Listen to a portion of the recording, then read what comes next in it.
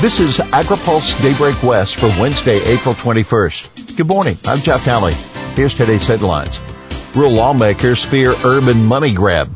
Ag bill gets starring role. And Buttigieg bring the funding ideas. Skeptics of a rural spending bill fear a money grab from urban lawmakers. A bill proposing $1 billion for infrastructure projects in rural communities drew broad support in the Assembly's new Emergency Management Committee recently. Yet rural lawmakers worried it would grant too much control to urban lawmakers. Assemblymember Adam Gray of Merced took issue with the committee that would allocate the funding. It would include the governor's appointee and the Senate and Assembly leaders representing the interests of San Francisco, San Diego, and Los Angeles. This has been one of the worst speakers for rural California in some time, said Gray, referring to Assembly Speaker Anthony Rendon of Lakewood. Gray's also expressed frustration over the Water Commission delaying funds from the 2014 Prop 1 water bond that were meant for water storage projects. We've had a relatively poor track record of following through past the talking points of infrastructure investment, he said. Gray also took issue over the bill excluding water storage investments, calling it too controversial with our urban colleagues. Assemblymember Ken Cooley of Ranchero Cordova clarified that only counties with populations of 300,000 or less would qualify, meaning urban interests would not be able to reappropriate the funding to other regions. Ag lawmaker goes toe-to-toe with plant-based foods advocate. A food and ag bond proposal has pitted some environmental groups against each other and raised frustrations from one lawmaker with a farming background. Dozens of environmental and sustainable ag groups support the measure. At issue during a recent hearing were provisions that would fund livestock programs for reducing methane emissions as well as fuel loads for wildfires. Among the three groups opposed, Reverend Beth Love of Eat for the Earth asserted that animal agriculture, quote, bears significant responsibility for the climate chaos, food insecurity, pandemic risk, and disproportionate poor health outcomes. Republican Assembly member Heath Flora of Ripon asked why interest groups like hers would oppose such efforts to reduce emissions, adding, this premise that we're going to turn our entire state to a plant-based protein diet is fundamentally flawed.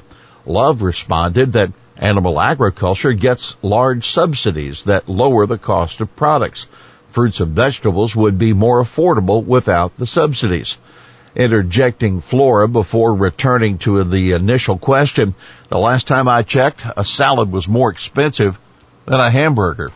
I quit my job as a minister, my paid job, because of how much I care about the climate crisis, said Love, as the conversation turned heated. I share your concern about our environment and our kids, said Flora. I also want our kids to be able to eat. Ag climate bill sets stage for climate action. The last time Democratic administration tried to pass a climate legislation, it was 2009. The bill died in the Senate partly because of resistance from farm groups. Well, this year, the first significant climate bill a congressional committee is going to vote on is a measure that is backed by farm groups, that the Growing Climate Solutions Act, which is aimed at facilitating the development of ag carbon markets. The Senate Ag Committee will vote on the bill on Thursday, the same day that President Biden opens his online global summit in climate policy. Biden faces a tough task in convincing other world leaders that the U.S. is serious about reducing greenhouse gas emissions. Senate Ag Committee action is a small step in that direction, although it's a long way from something like clean energy standard or carbon tax. Also take note, Ag Committee Chairwoman Debbie Stabenow of Michigan confirmed to reporters yesterday she is working to get more Farm Bill conservation funding included in an infrastructure package. Now, by the way, Senator Ed Markey, the Massachusetts Democrat, and Representative Alexandria Ocasio-Cortez of New York yesterday unveiled a piece of the Green New Deal that the Civilian Climate Corps for Jobs and Justice Act. The bill would establish a Civilian Climate Corps that would, among other things, be assigned with helping producers transition to, quote, more regenerative farming and ranching systems. Now, for more on the details of the Growing Climate Solutions Act, you can read our story about the new version of it at agripulse.com. Also, watch for our weekly AgriPulse newsletter. Environmental groups back 30 by 30 initiative.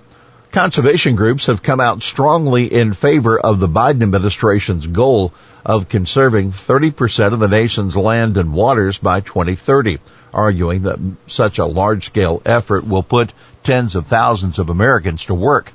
In a letter to Biden, more than 300 groups said the 30 by 30 is the bare minimum needed to recover imperiled wildlife, ensure clean air and drinking water, and buffer against the worst impacts of climate change. Keep in mind, farmers are wary of the goal, afraid it might encroach on private land ownership.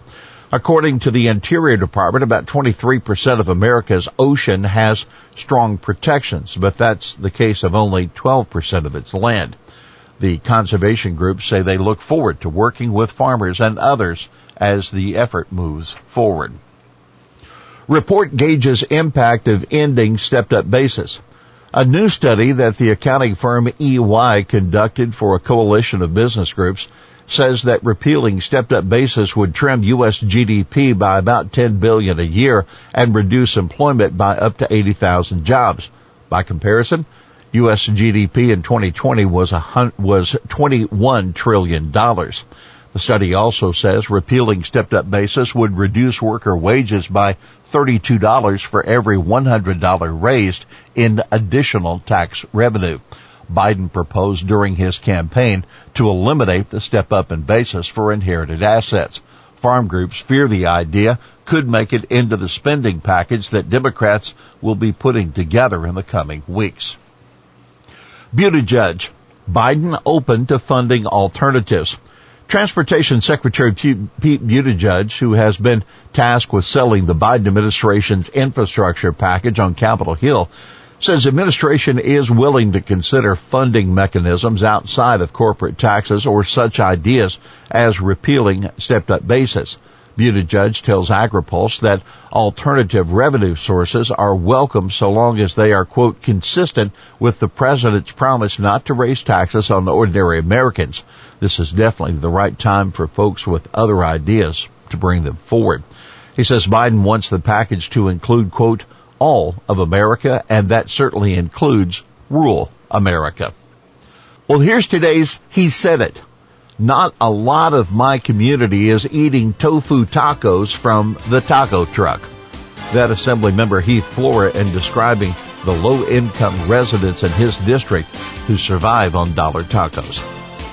Well, that's Daybreak West for this Wednesday, April 21st.